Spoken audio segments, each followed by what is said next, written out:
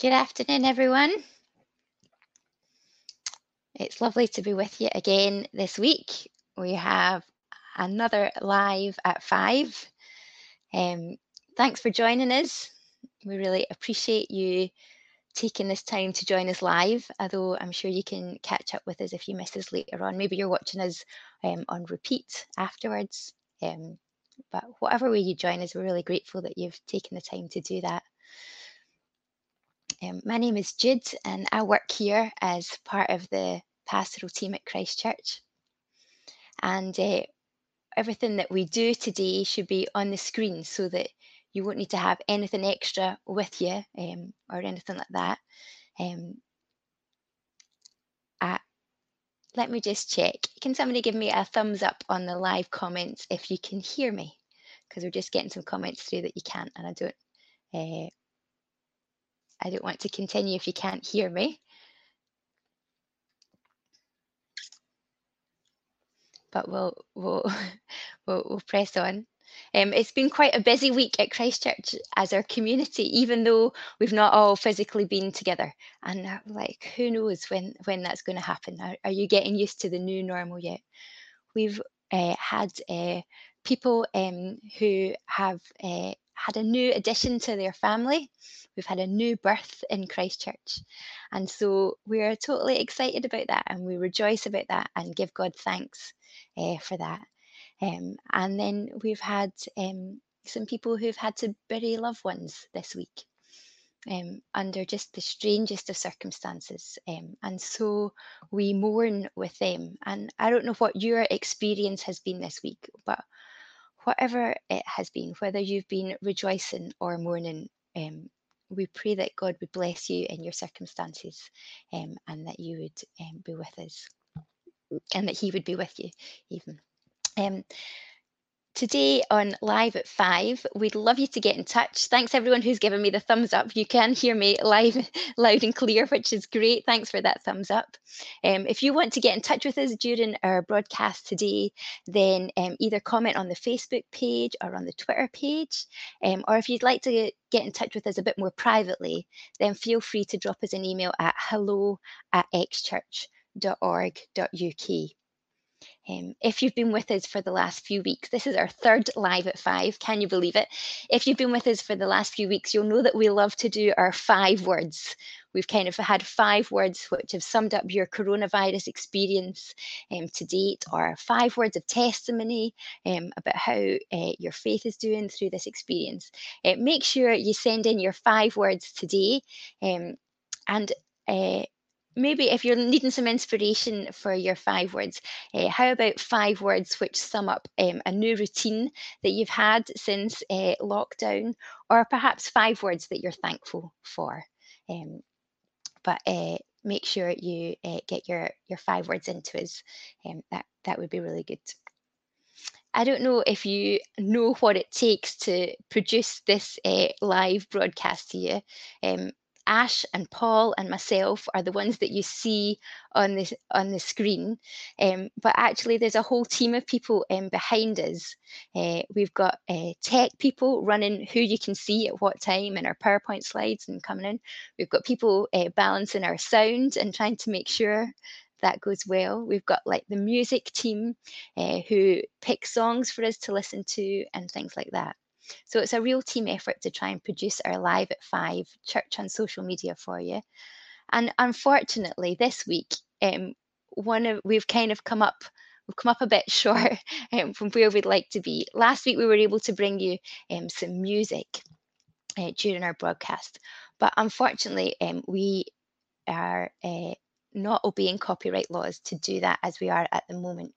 So we won't be able to bring you any live music today, but would you please bear with us, and we're hoping to get some form of music to you soon during our church on social media. And could you pray for us and pray for the teams that are involved in producing this, that things would run smoothly and that would be able to go ahead, and especially for those behind the scenes who get us on screen at the right time. We're very, very grateful to them. Even though church isn't meeting, there's still a few notices and things that I kind of thought you would want to be aware of.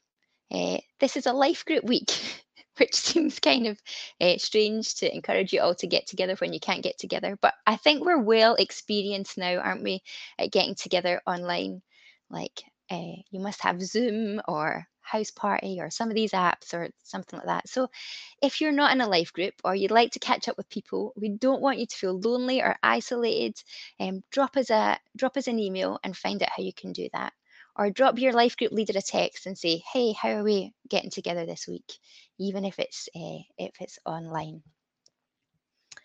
The other thing, which is kind of a major event on the church calendar, um, is that Good Friday is this Friday. Like Easter is here, just about. Although you can't eat your Easter eggs yet, kids. And this Friday at 10 a.m., it won't be live at 5, but we're going to do a live broadcast for you.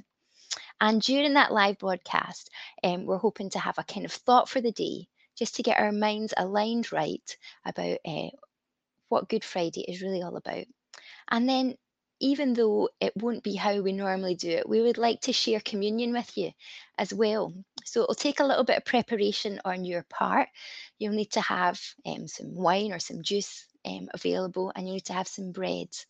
But we're hoping that God's Spirit moves amongst us, that we can still have that unity amongst us as we take communion together. So watch out for that one. We'll advertise that on Facebook during the week. But Good Friday at 10 a.m. this week. The other way that we'll make sure we get all these announcements to you is through our email. So it's now going out weekly, and I hope you're picking up on that. Let us know if you want to subscribe. You can do that at the bottom of our website. But during that, we're just getting some songs to you through that media and extra blogs and things to keep you going, things for the kids and stuff like that. So check out our website. This week, Joe was supposed to be picking a song for us, and he did that. And he picked a great song for us, but unfortunately, we won't be able to play it for you today. But we will put it on our email. But I thought it would be a good idea, just as we begin to kind of center our minds around kind of who God is and what He's done for us, for me just to read you some of the lyrics of the song and then why Joe chose it. So let me just read that to you now. It's a song called Be Still My Soul, in You I Rest. And this verse really caught my eye this afternoon as I was listening to it. And somebody might be kind enough to put a YouTube link in the comment section. That'd be really helpful. It says, "Be still, my soul. Thy God doth undertake to guide the future as he has the past. Thy hope, thy confidence, let nothing shake. All now mysterious shall be bright at last. Be still, my soul, the waves and wind still know His voice who ruled them while He dwelt below. In you I rest, in you I found my hope. In you I rest, you never let me go. I place my life within your hands alone. Be still, my soul." Let's just read what Joe had to say about that for us. Just give me a second, that's just coming up.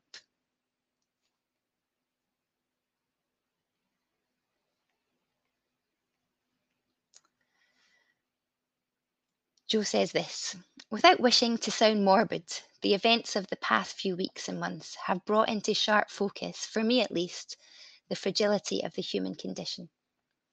I was reading the Bible story of the Tower of Babel to Martha, that's his little girl, a few nights ago, and it struck me that although the towers we build today are not literal, they are no less prevalent all these years later.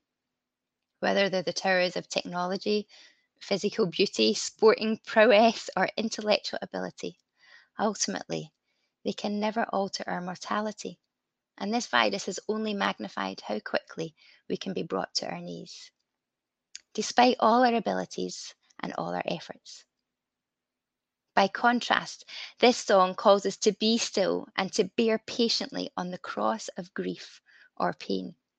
So at a time when people are dying around us and we feel mortal and helpless, I feel the call more strongly to look to Jesus, the one who claims to have conquered death.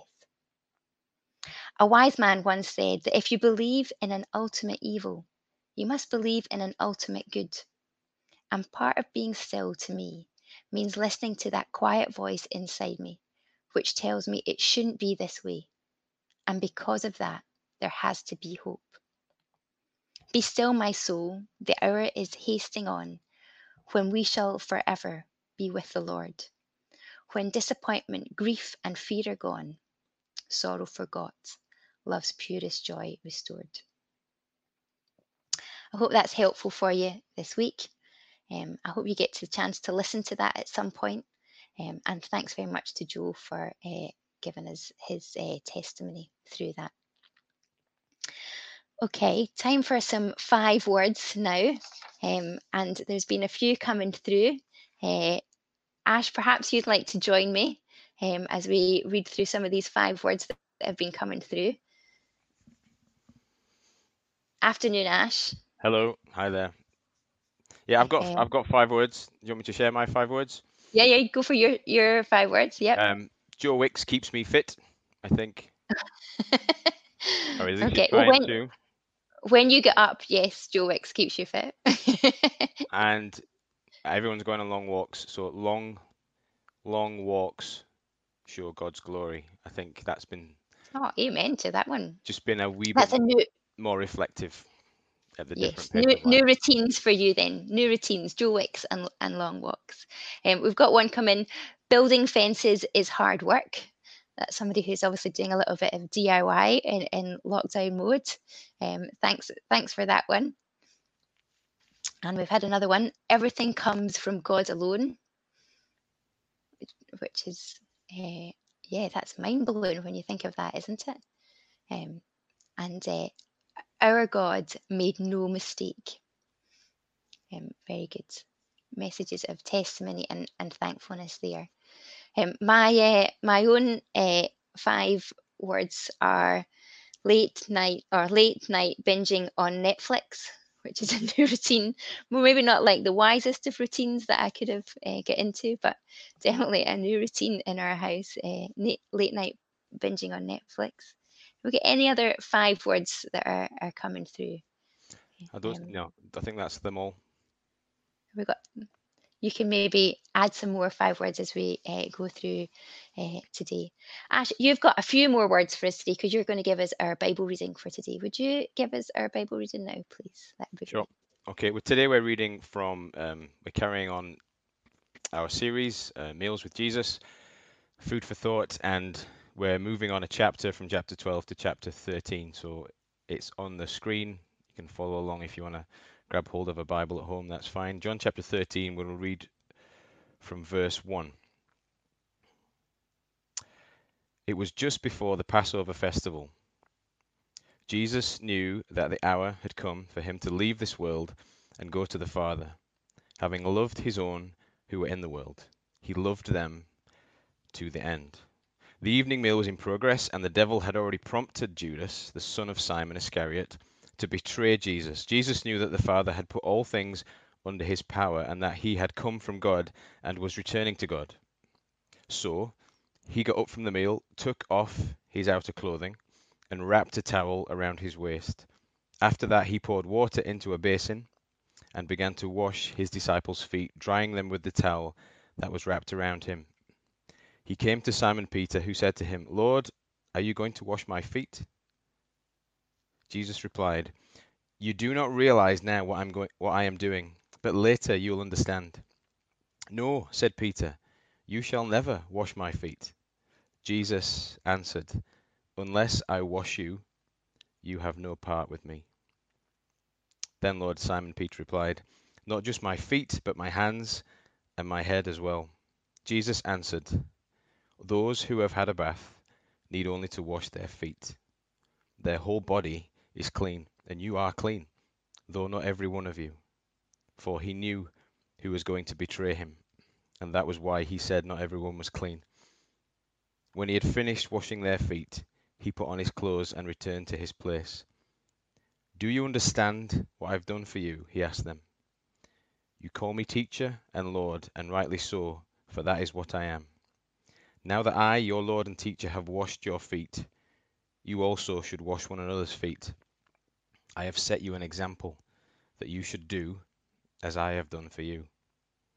Very truly, I tell you, no servant is greater than his master, nor is a messenger greater than the one who sent him.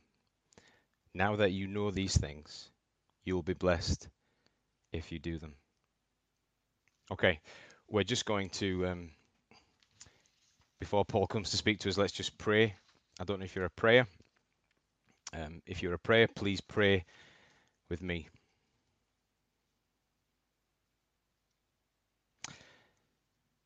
Yeah, Father, for those, just now as we come before you, for those who are living in real fear, for those maybe who are isolated and stuck at home, Father God, we just pray that in these times that they will know you or find a sense of the God of all comfort. Father, we consider the people in our world who are administering the care. Father, we give you thanks for those people who put themselves in harm's way. We give you thanks for the great reminder of your created children. We give you thanks for the nature of these people that are looking out for us. We give you thanks for even the way that our country has progressed, that we have a national health service, that we have people on the front line who are willing to care. And we pray for those, Father God, who have paid with real sacrifice, even with their own lives. We just pray for their families and their loved ones at this time. But as we consider the blessed place that we occupy in their care, we give you thanks. Give you thanks for this provision. We give you thanks for their hard work. Give you thanks for their care. Father, just pray at a time when we can be governed by fear and maybe even selfishness and maybe even foolishness as well, Father God. We just pray for our country. And we just pray that we will, instead of being filled with selfishness, Father God, would you fill us with compassion? Would you show us not just our own needs, but the needs of the nation, the needs of each other? Father God, at this time we pray, as we think about this pandemic, we think about this crisis, we just think about the way that it's going to hit around the world, and we think about how that's going to affect other countries. And we just pray that as this takes root in other parts of the world where living in isolation is going to be really tricky, Father God, we pray for your care over those countries. We pray that our government and our resources of this country will be, in that moment, will be caring too. We just pray for that sense of wisdom from you. We pray that in all of this, that we will learn something new of you. We ask in Jesus' name. Amen. Okay, Paul. Thanks, Ash. Great to be here, and great to carry on this journey of the meals with Jesus around the Easter time. And we're looking at John chapter 13 and mostly the first 11 verses. And maybe it's worthwhile just going back through the reading and reminding ourselves of what's happened. It's the Passover festival, and Jesus is meeting with his disciples in an upper room. He's prepared it, or they've prepared it for the meeting.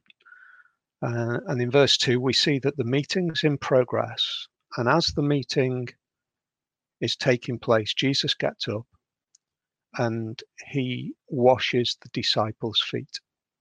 There's a conversation that goes on between Jesus and Peter. And as we work through the thread of this event, I think it really speaks to us powerfully today about our own situation. First thing that we're reminded of is that what the disciples are doing here is they're remembering something from 1400 or so years earlier. They're remembering a Passover time. They're celebrating a meal which reminds them as God's people that they were saved from Egypt, from the slavery of Egypt. Remarkably, miraculously, they were redeemed because God had saved them. And so each year, God's people are reminded to celebrate this festival, this Passover festival, I guess, for those disciples during that day, or in fact, for the culture during that day. The idea of looking back to something 1,500 years ago, imagine 1,500 years ago from now, 500 AD, it's a different world. The issues that we're dealing with seem so much more sophisticated than that world. And yet here's God's people being reminded that 1,500 years ago is still relevant for them today. And I think that speaks about how God deals with the world and how God deals with his people. He's constantly reminding us that things of the past, the way that he's dealt with us in the past, the way that the world has been spoken to by him, we shouldn't take this really short-term view or this superior view that our way of seeing things right at the moment is the way. But rather to look back and to see how God has engaged in the past is a reminder of the God who we worship. So that's the first thing that I think we see, is that the relevance of something so long ago was impressed on the minds of the disciples. I think the second thing, which is fascinating, and I'm really glad that we were in chapter 12 last week, is we're reminded about two meals. But we're reminded from John's gospel. And John opens up his gospel with the first section of chapter 1. Almost it's a prelude, or if you like, or it's an overview, an executive summary, whatever you want to call it. It's a way of describing what the next chapters are going to be all about. And John makes this incredible statement in chapter 1 and verse 14. He says this: "The Word became flesh and made his dwelling among us. We have seen his glory, the glory of the one and only Son, who came from the Father, full of grace and truth." And so John's got this opening claim right at the beginning of his book, and he's saying Jesus is no less than the Son of God. And then he unfolds the rest of the life of Jesus and the conversations that he has with people and the actions that take place around his life to describe why that claim is something that we should take seriously. And now we've got Jesus in a meal with his disciples where he's washing the feet of his disciples. The amazing thing is that the previous chapter, it was Mary who was washing Jesus's feet. Some of the other gospel writers who recount that story, we discussed it last week, they focus on other things. They focus on Mary washing or anointing Jesus' head. But John makes a deliberate point of picking up on the fact that Mary washed Jesus's feet. And he's wanting to speak very powerfully that Mary placed herself in that place of servanthood before Jesus. And I suspect that the reason that he chose to emphasize that was because he was going to move on to chapter 13, and he was going to emphasize that Jesus places himself in that servant place with regards to the disciples. It's incredible that Jesus, who had instigated the meeting, he was, if you like, the one who was inviting the disciples, who had prepared this Passover feast. He was, if you like, the leader of the band of disciples. He was the one who was effectively at the head of the table. And then he makes this amazing move to wash the disciples' feet, mirroring, in a way, what Mary had done in the previous chapter. It tells us an enormous amount about the nature of God. The way he decides to act in the life that he lived with us is his way of describing what he is like.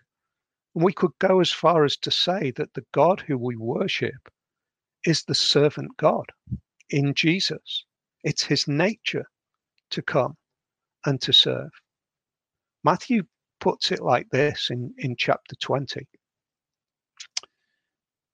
He says that the Son of Man did not come to be served, but to serve, and to give his life as a ransom for many.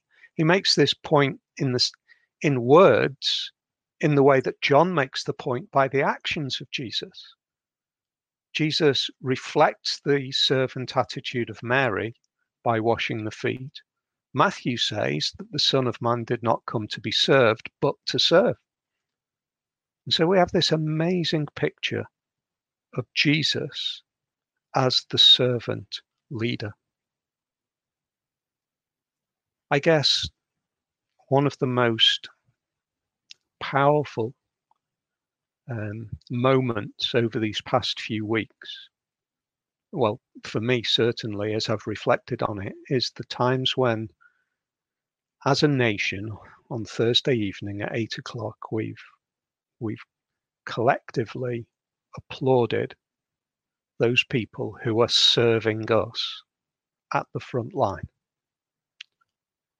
It's an overwhelming moment where the whole of our society is saying collectively that serving is a powerful thing. It's something that we value. It's something which is inherently valuable in our society and as people, as human beings. To serve is a beautiful thing. For us to serve each other is a powerful thing. For us to put ourselves in the place of danger is an incredible thing. And now we see that God is saying the nature of me is to come into this world to serve you. Who was he serving? The disciples in that moment, they're representative. They're representative of God's people. That when Jesus washes the disciples' feet, when he goes around that group and one by one washes their feet, he's effectively saying, I am serving my people. The beginning of John in chapter 1 and verse 12, John says that, yet to all who did receive him, to those who believed in his name, he gave the right to become the children of God. Children born not of natural descent, nor of human decision, or a husband's will, but born of God. Jesus is saying that those who believed in me, they're the disciples at this moment in time. My serving brings them into the family of God. And for us, the serving of Jesus brings us into that same family. Peter then realizes what Jesus is doing, and in Peter's inimitable style, he can't really cope with the idea of Jesus washing his feet. In verse 6, we see that Simon Peter turns to him and he says, Lord, are you going to wash my feet? In a sense, Peter understood partly who Jesus was at this point. He understood that he was in that servant place. And in one sense, the response of Peter is honorable. He was placing himself alongside Mary. He's saying, no, I'm not here for you to serve me. I should be here to serve you, and therefore I should be washing your feet, not you washing my feet. And Jesus's response is quite startling. You do not realize now what I am doing, but later you will understand. It's a surprising response from Jesus. And it's Jesus connecting what he's doing at this moment with something that is about to happen. It's Jesus saying to Peter, you need to understand that what I'm doing in this servant response that I'm I'm bringing to you at this point in time, this serving behavior that I'm exhibiting, it's a foretaste of the kind of serving that I will do. And Peter doesn't understand this, and he pushes back again. No, you shall never wash my feet. And Jesus says some remarkable words. He says, Peter, unless I wash you, you have no part of me. In other words, Jesus is saying, you cannot have a part of me unless you allow me to serve you. Unless I wash you, you have no part of me. And then Peter's response in dramatic fashion is, well, if that's what it takes, then wash me from head to foot. And Jesus says, no, you don't need that. You've been invited. Allow me to serve you. But watch, I think, is behind this. He's saying, be ready to see what will unfold. So I suppose the question is then, well, how far does this serving of Jesus go? How far is Jesus willing to take it? I think we see that from the first verse of our reading. In verse 1 of chapter 13, we read this. It was just before the Passover festival, and Jesus knew that the hour had come for him to leave this world. One of the little key phrases in the Gospel of John is that idea of the hour. There's lots of occasions previously where we've seen John speaking about Jesus, knowing that the hour had not yet come. And now he says, but now the hour has come. What hour has arrived? It's the hour for him to leave this world. And John deliberately places that at the beginning of chapter 13, at the beginning of the washing of the disciples' feet, because it's connected. When Jesus says, wait and see what will happen, you don't realize what I am going to do, but later you will understand. John's saying what Peter will later understand is that the hour has come for Jesus to leave the world. And the remarkable statement then is that Jesus is saying, my serving of you will go this far. It will go to death. His feet washing of the disciples was a preparation. It was a precursor, if you like. It was a way of saying, I am here to serve you, and you don't even begin to understand yet how much I will serve you, but I will serve you to death. He goes to the place of death, and he serves us in that hour. We are in a remarkable world situation right at this moment in time. I think for many, the fear of death it's no longer a theoretical idea. It's something which is real. It's something which is pressing. It feels as if it is moving in on us from all directions.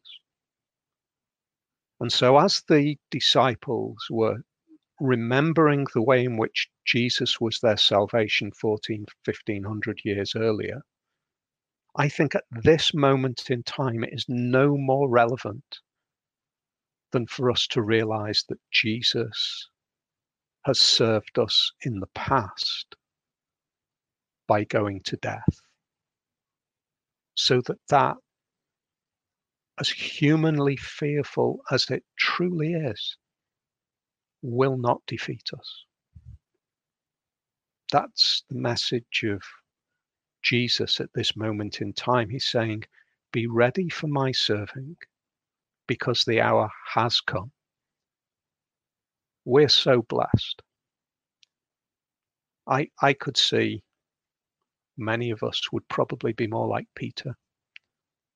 Many of us would be arguing about what Jesus was going to do, whether he should, whether that's acceptable, whether we believe that Jesus is doing the right thing, but we're not in the place of that immediate time. We're in the place of seeing how this story unfolds.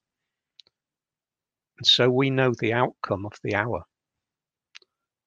We know that when Jesus served us in death, that it was ultimately to bring life. That he was the one who defeated death. Which brings all the more relevance to Jesus saying to Peter, if I've washed you, you're part of me. You belong to me. Right at this moment in time, in fact, we read it in verse 2, we read that the devil had already prompted Judas, the son of Simon Iscariot, to betray Jesus. We've got two people in that room, Peter, who is intent, desperate to belong to Jesus. And at that moment in time, we've got another mind, which is already going to the pieces of silver that he would earn for betraying Jesus. One is desperate to belong and goes overboard in his desire to belong. And one is desperate to earn a little bit more money, having been incensed that money was wasted with the perfume that was spilt by Mary. And for me, Peter is a representative of those who can have hope in Jesus, even in the most fearful of situations.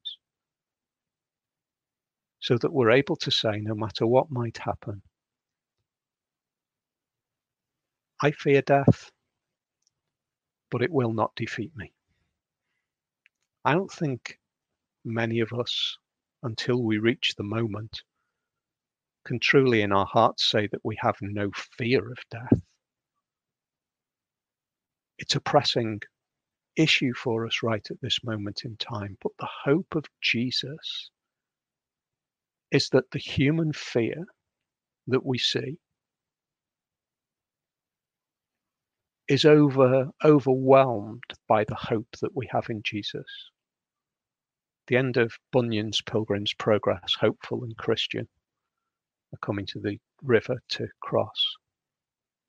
And I love the fact that Bunyan portrays Christian as being fearful to cross the river, fearful of being overwhelmed.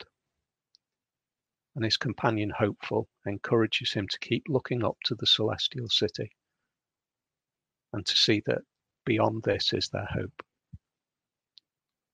I don't think there's anything that is more relevant for us to be able to look back at this moment where the servant Christ washes the disciples' feet so that they would be ready for him to serve them to the end. Let's pray. Father, we're amazed at the portrayal of a servant who stoops to wash the disciples' feet because culturally it was so unacceptable. And yet we realize that it is just a foretaste of the greater offense of the cross, which for some is foolishness, for others it's offensive, but for those who believe, it is the hope of life. And so we pray that the washing of Jesus, of the disciples' feet by Jesus, might be us able to say, yes, you have washed my feet as well, and so I belong. Amen. Thanks for that, Paul. It's quite amazing, isn't it, that we get to learn big theological truths about who God is over the intimacy of a meal that he shared with his disciples. Like what a kind of private picture almost, in a room over dinner with just his closest friends.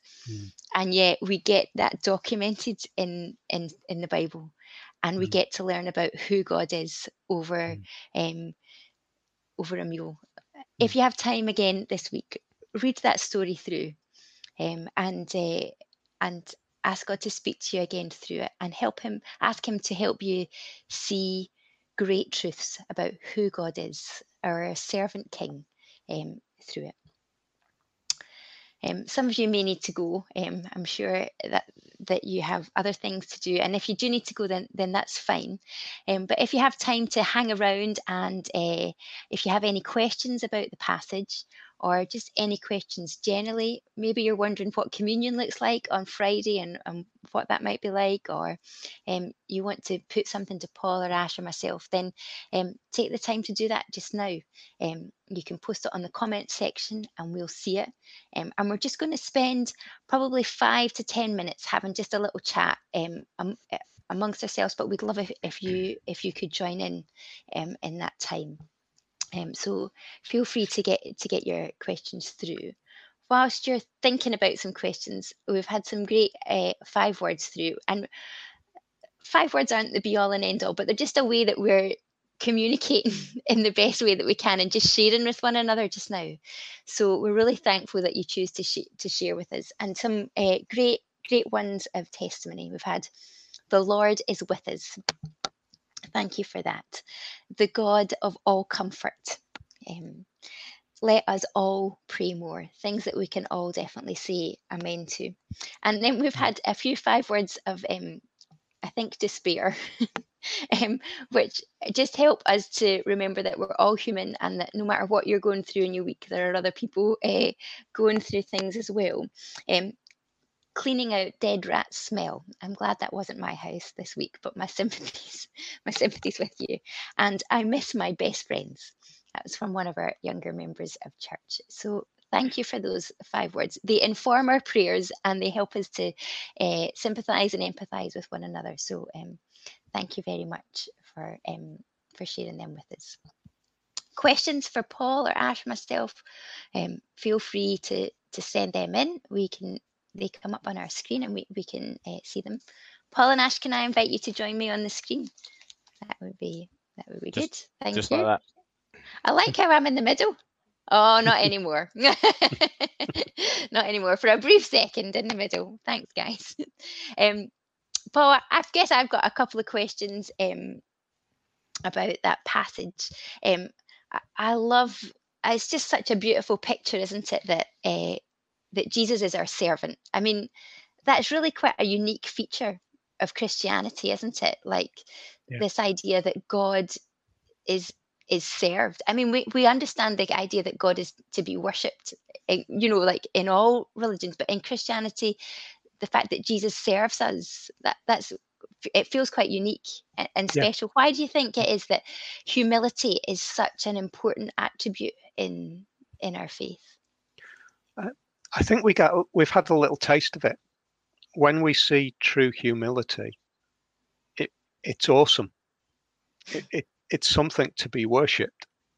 Bizarrely, that's what we've been doing on a Thursday night. We've been worshipping, in a way, humility, and then we find in the storyline of the Bible that God says that when you open your minds to understand my humility, it actually opens your minds to the greatest source of worship. Because I came to you when you were an enemy. When you were lost in your sins, I came to you and I redeemed you.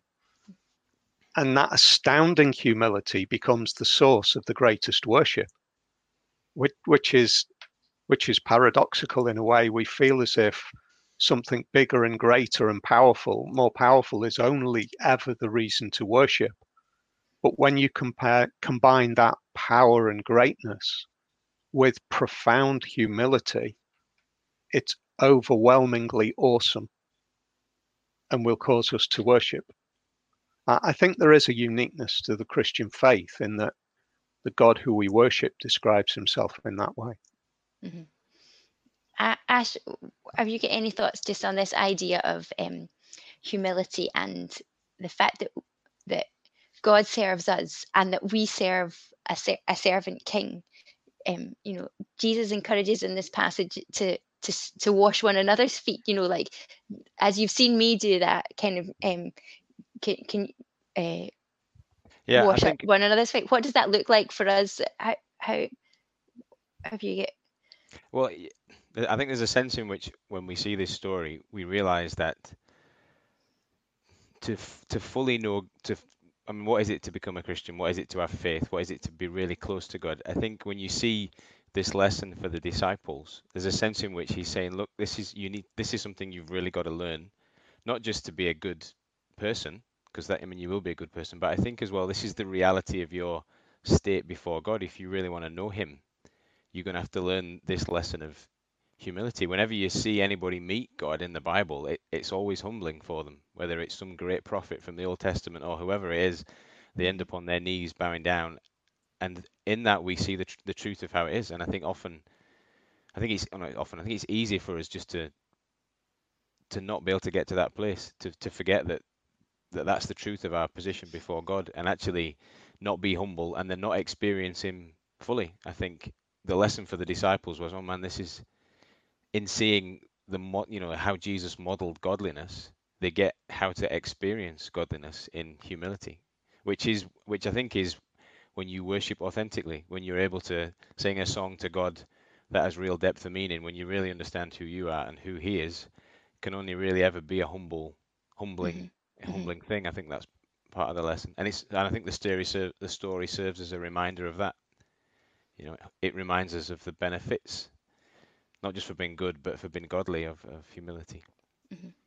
And there's a difference, therefore, in being good and being humble, in that sense, in terms of what. Yeah. The disciples don't. I don't think that.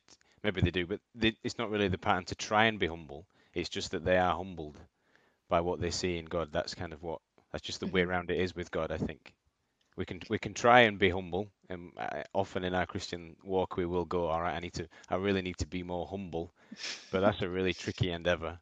That's really hard to do. I think it's much easier if you can spend time seeing who God is and sort of experiencing his love, and then it's a much quicker route to humility.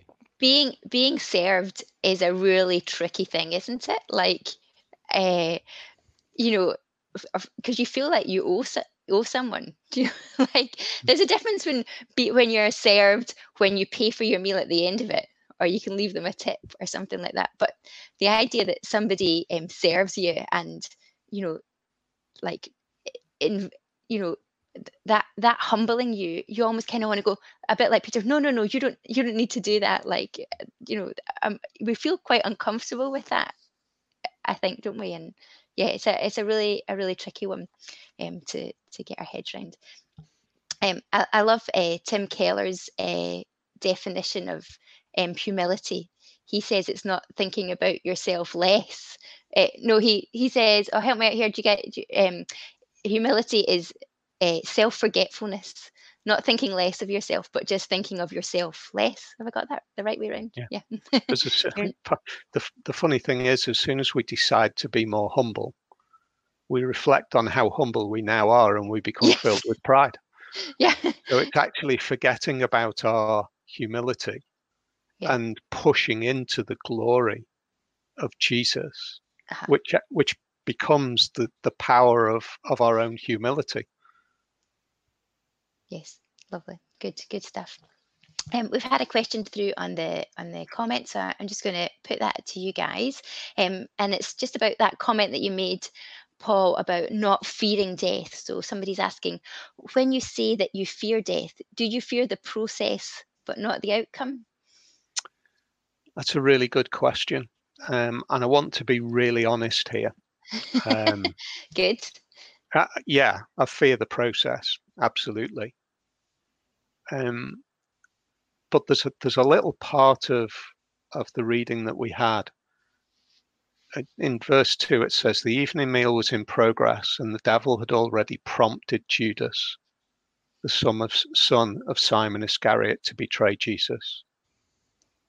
So in other words, Satan is always kind of prompting, pushing, creating thoughts in our experience, questioning. And in that honesty, on behalf of all of us, I think I would say, like like every believer in Jesus, there are times when I question whether I am truly a believer. So do I fear the outcome? At times, yes, but not because I should fear the outcome, but because I'm looking and listening to the accuser of God's people. I'm listening to what God is saying. I'm sorry, I'm not listening enough to what God is saying, and I'm listening too much to the accuser of me. And I think one of the things, 1 Peter, we're told to realize that Satan is a roaring lion, but the roaring lion often comes in little voices. And we've got to resist, and how do we resist? We are never strong enough. We're never strong enough to resist of our own strength.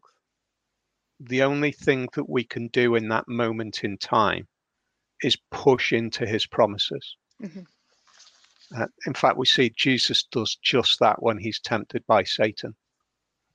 Yes, and when he we does, doesn't push he? into those promises, we no longer fear death. Not because we're strong enough not to fear death, but because we're more confident in the promises that Jesus has made to us. That's helpful. Ash, what could you maybe give some advice? There might be some of us who do struggle with that doubt and maybe feel at the moment that there are those whisperings of, oh, is this really real? Can you really have that confidence? And Jesus in this passage says, unless I wash you, you'll have no part of me. For those people who are wondering, am I really part of Jesus? Is this real? I'm struggling to work that all out. Can you give them any kind of advice or things And that that's might? kind of a question that you don't verbalize. Definitely Yeah. in church, you can't go. Yeah, you can't rock up in the pews and say, "Oh yeah, I'm really thinking.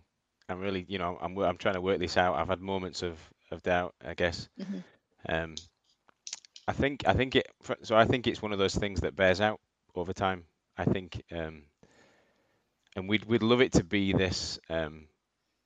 We have some fantastical dream, or we have some, revelationary moment, and I think, Moment. whilst I think those kind of things happen, I think the reality, and I think this bears out in the New Testament church and how you see that progressing, is that faith bears out.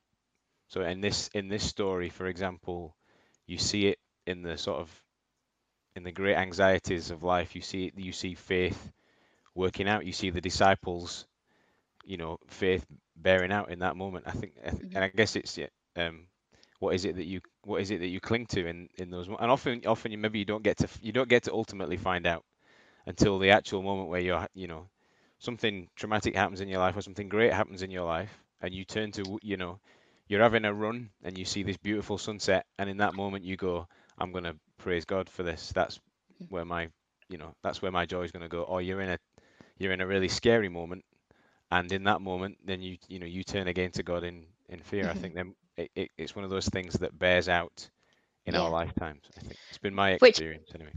Which kind of goes back to what Paul was saying about that idea of, how do we respond to Jesus? For Peter, it was like, I want more, I want more, I want more. And for Judas, it was, yeah, I'm happy to be here, but really just thinking about, what other gods he could serve for his own means. So I think that's helpful, Ash. It's just that, where do we turn to almost when our back's against the wall, and what's the fruit of God being in our lives and things like that. I think Peter kind of reflects what our hearts are. When we're fearful and we're worried about whether we truly are, it's because our hearts are truly desiring to be one of God's children. And that can't be anything that we put in there. It's only something implanted by God. And we're not where Judas is, not indifferent to it, not worried. We're where Peter is. So I would say to anybody listening who's concerned, who has those fears, actually cherish those fears in a way, because it's revealing to you that God has worked in your heart. Okay. Thanks very much for your chat, guys, Paul and Ash. That's been really helpful to chat some of those things through. If there's things that we've talked about today that you would like to get in touch with the pastoral team about, then please drop us an email. We would really like to help you work through some of these things, and you can drop us an email at hello@xchurch.org.uk, and we'll either arrange a time to call you or to text you, or just to keep that conversation going. These are really important truths in life that are worth exploring. We've had our final 5 words through. It's Paul's 5 words.